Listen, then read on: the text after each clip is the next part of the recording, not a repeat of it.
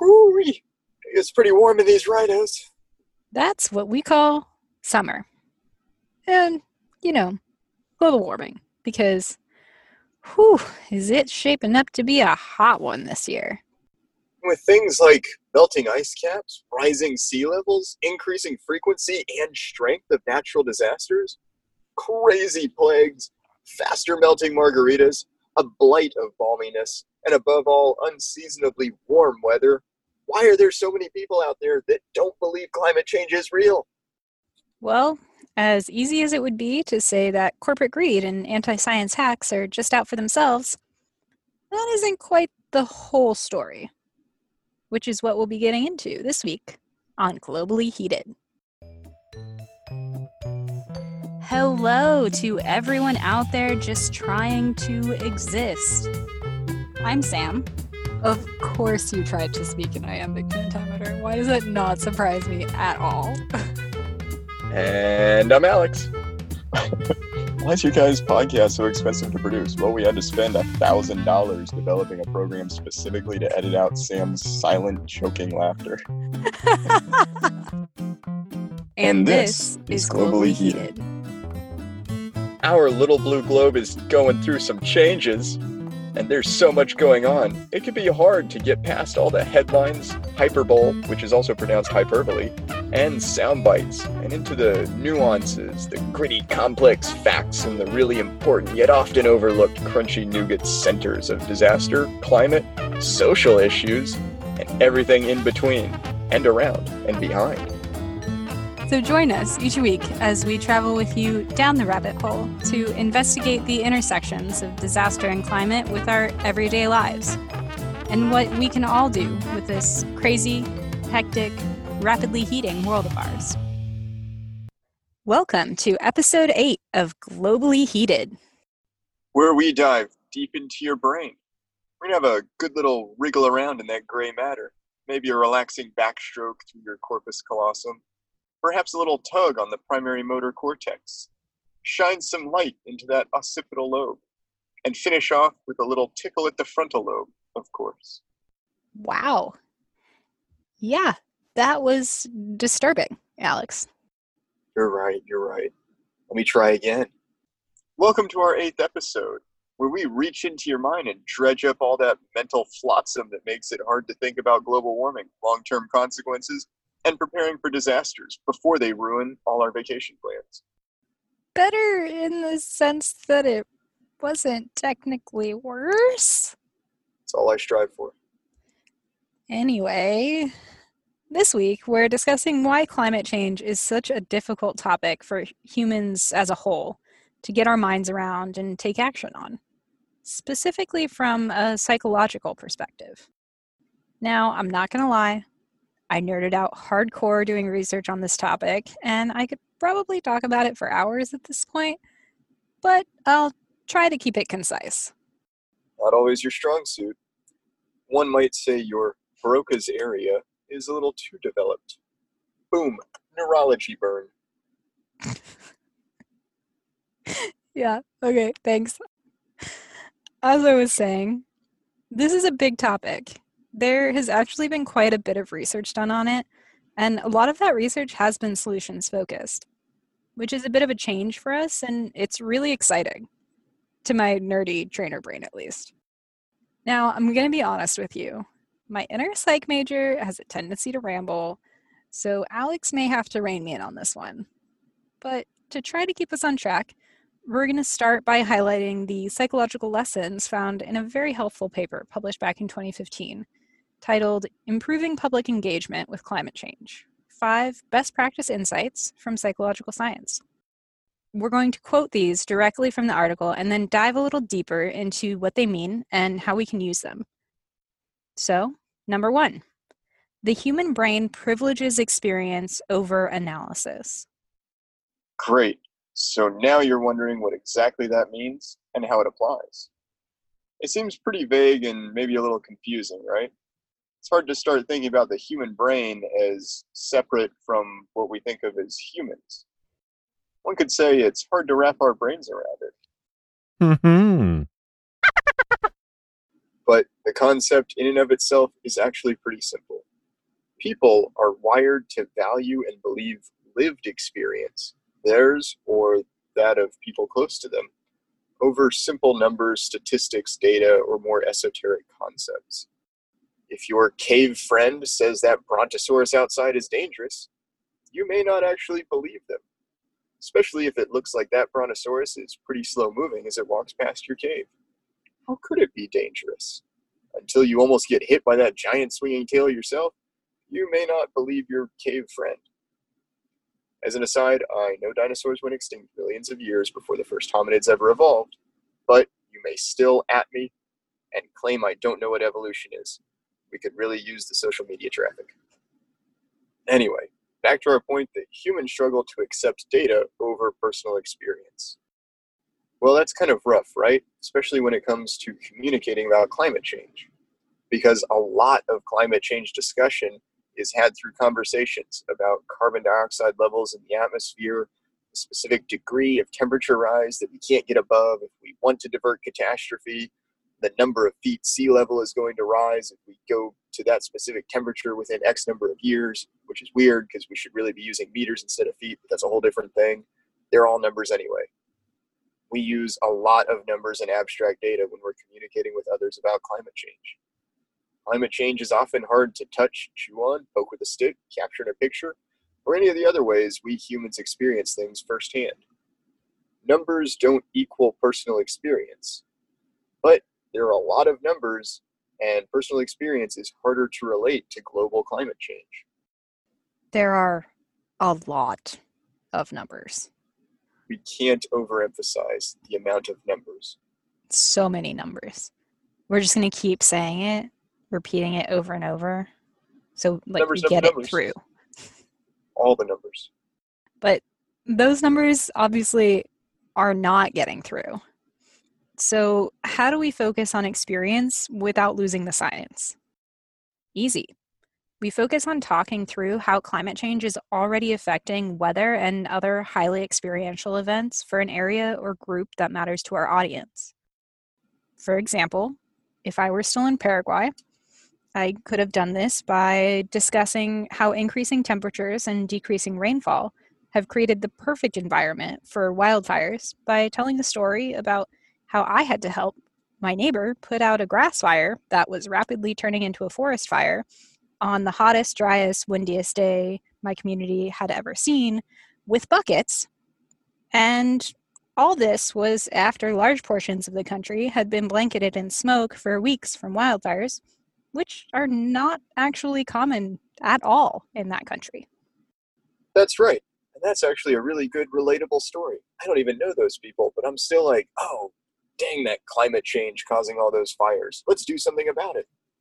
So you have to make things relevant, relatable, and accessible. Talk through lived experience or bring up what a nearby community is experiencing and connect that to global warming itself. Now on to number 2 on the list. People are social beings who respond to group norms. This one is a little tougher to piece out into immediate action because behavioral change is hard.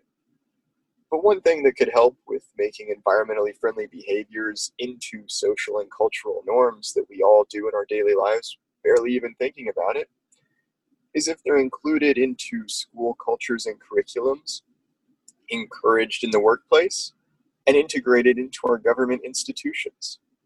The more chance people have to interact with them, the more normalized they become to these environmentally friendly actions. A great example is recycling. This act has become so normalized in American culture that even many folks who are climate change skeptics still chuck those problematic plastics into the big blue bin. Peer pressure.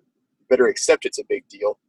Also, at some point, we're going to have to do a pod on recycling because that's a whole thing in and of itself. True. But that's for another day. Yes. So, continuing on. But first, let's take a quick break so we can make some fake money on a fake commercial. Oh, yeah.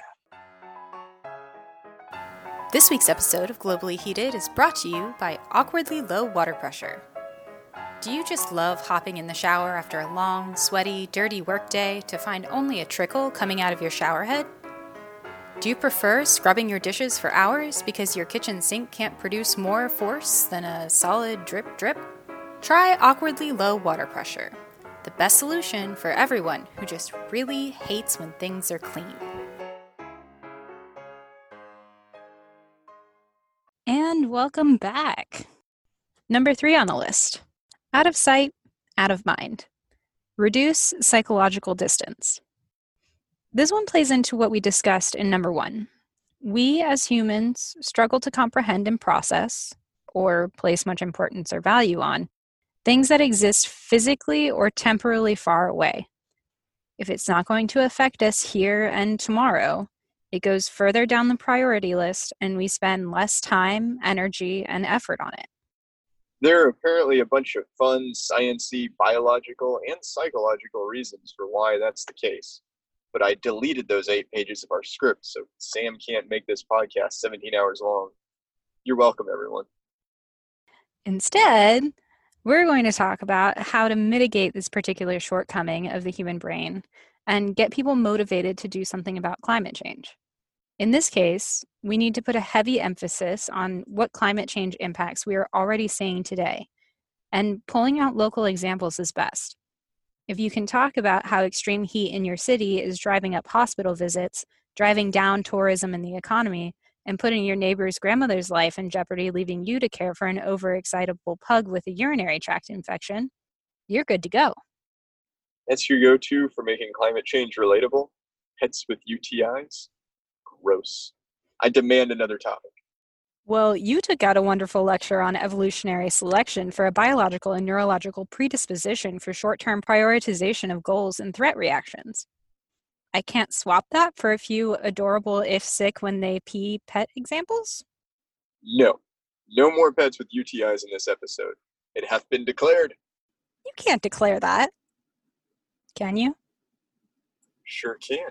Those are the rules in this podcast. I really should have read my contract. Fine. Moving on.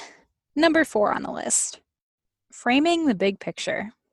Nobody likes losing, but everyone likes gaining. Now, this is an interesting one.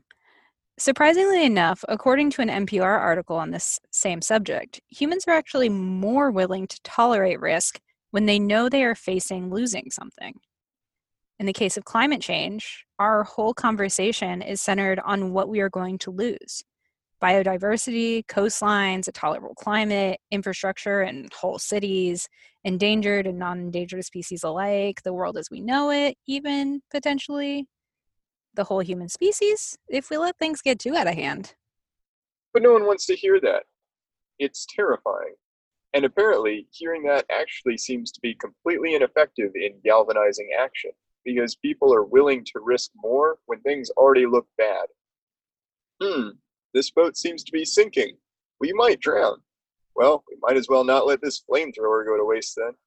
So, what is a climate activist or a politician working to end climate change, or a scientist working on the issue, or just plain old you and me supposed to do with that information? Well, we have to reframe the conversation. I love reframing, by the way.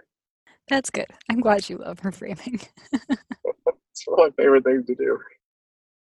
So, like a compulsive gambler on a losing streak, instead of focusing on the things we stand to lose if we do nothing about climate change, we need to focus on the things we will gain from taking action.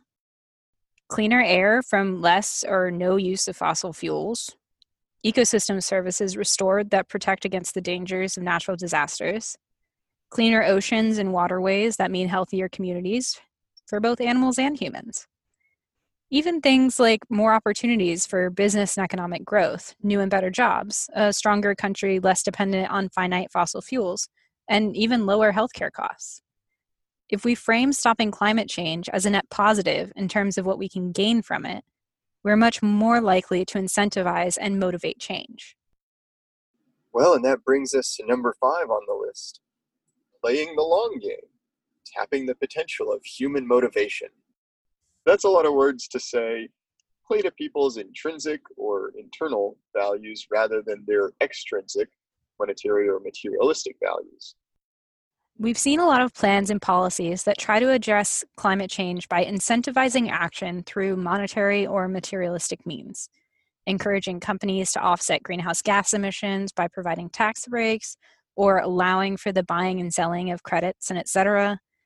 But according to recent studies, monetary and materialistic or extrinsic incentives might actually lower individuals and groups' likelihood to actually want to do something about the issue over time.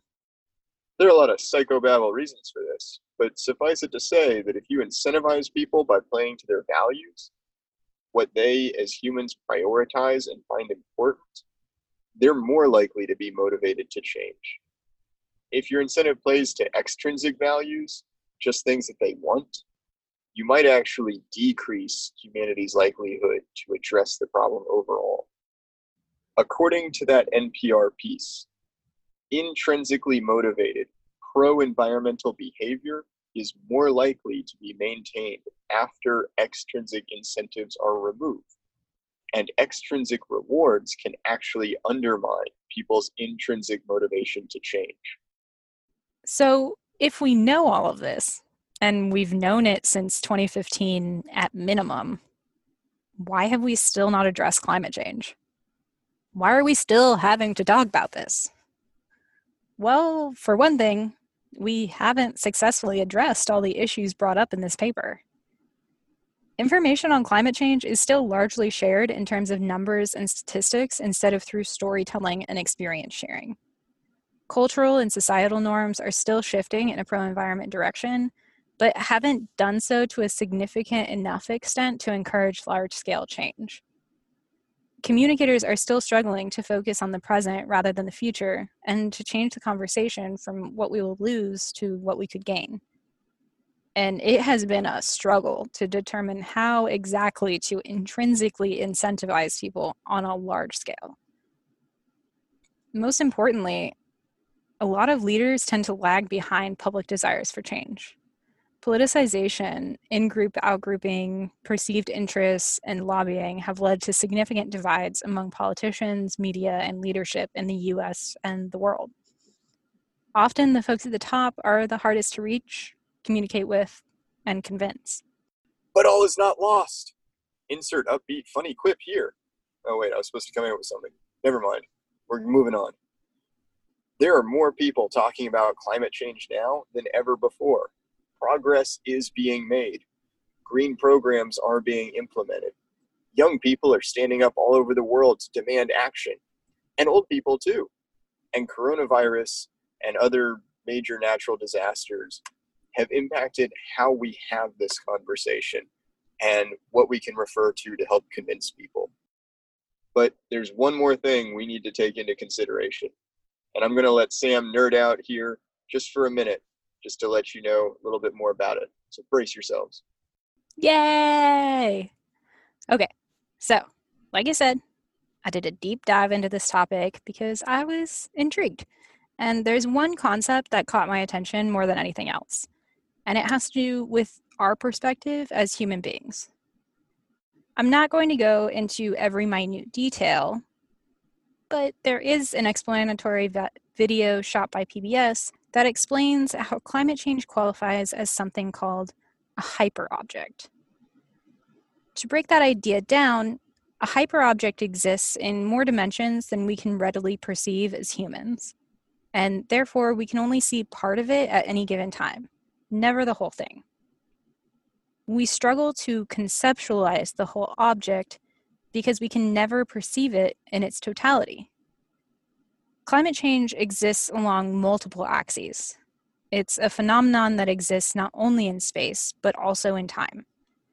We can point to a melting glacier and say, that was caused by climate change. But there's no single all-encompassing thing that we can point to and say, that is climate change. In that respect, it's completely understandable that we look at climate change and feel entirely overwhelmed, paralyzed by the enormity of the task set to us in stopping or mitigating it. Our brains literally aren't built to work on this type of problem. And one of the most essential things we can do is recognize that, accept that we can never truly know the full extent of this phenomenon or all the variables that play into it, and focus on what we can control. And that, folks, is what we call a shift in perspective. Climate change is kind of like moving because your lease is up. At some point, you've got to deal with it, and sooner is better. But as humans, we naturally try to procrastinate. Fortunately, we are very good with a little bit of work at overcoming those natural inclinations. So you got to convince your friends to come help because you have that super heavy coffee table that you have to move. You can't do that alone. And also realize they may not be willing to do it, at least in the long run, for just pizza and beer. I would, though. I would definitely do it for pizza and beer. So instead, appeal to their humanity. They're good people if they help you move. That'll keep them in the game longer. The process may seem overwhelming. And like Sam said, you can't see every room in your apartment at once, unless it's a studio, I guess. But there's no apartment studio equivalent of climate change. So what you do instead is break your plan down into small, achievable goals. Set benchmarks that you can see and check off. Get boxes. Pack all your plates. Label the boxes. Sign one climate-focused petition. Stop using one harmful product. Plant native species in your garden that you didn't redline because of Sam's awesome pod the other week. Make one call to your congressperson telling them that you either want them to support the U.S. taking the lead on green initiatives, or you want their help moving your coffee table. Not for pizza, but because you know they care about their constituents. You can always move apartments, but to quote Carl Sagan, like it or not, for now, the earth is where we make our stand. Little things are achievable, and lots of little things add up to big differences. Together, we got this. Okay, my friends, here is where we get into what we have nerdily yet lovingly named the Cool It Toolkit. Just cool it. Every episode, we'll spend a few brief yet wondrous moments discussing what the heck you and everybody else can do about this nutball world of ours and what's happening in it. You can find all the resources and links we mention here through the Cool It Toolkit page on our website. And feel free to reach out if there is something you want to see that isn't there. In this episode, we talked through how the human brain is just not wired to easily deal with the vastness and complexity and long-term consequences of an issue like climate change. And that's why we have to put in the extra work to change our perspectives, expand our knowledge, and use the tools we discuss to educate and communicate with others about the very real dangers we face from this diffuse, multifaceted, wide-sweeping crisis. Our biggest piece of advice this week is do some research and work on shifting your own perspective. Watch the PBS video on climate change as a hyperobject that we linked in the show notes. I promise it will make you see things completely differently. Be sure to check out the resources we've shared about how psychology impacts our understanding of climate change, and a few different ways we can shift our own perspectives and those of our organizations, agencies, and governments. Consider becoming a climate change communicator and completing training through groups like the National Network for Ocean and Climate Change Interpretation and on platforms like Coursera, some of which are online and on demand, meaning you could start now if you wanted. Right now. By that, I mean in a couple minutes when our podcast is finished. Also, check out some of the resources we provided on how to better communicate with people you disagree with. Shouting matches and challenging things people see as part of their identity only help in very specific situations. And if you're trying to point out the important details of climate change, it's not usually one of them.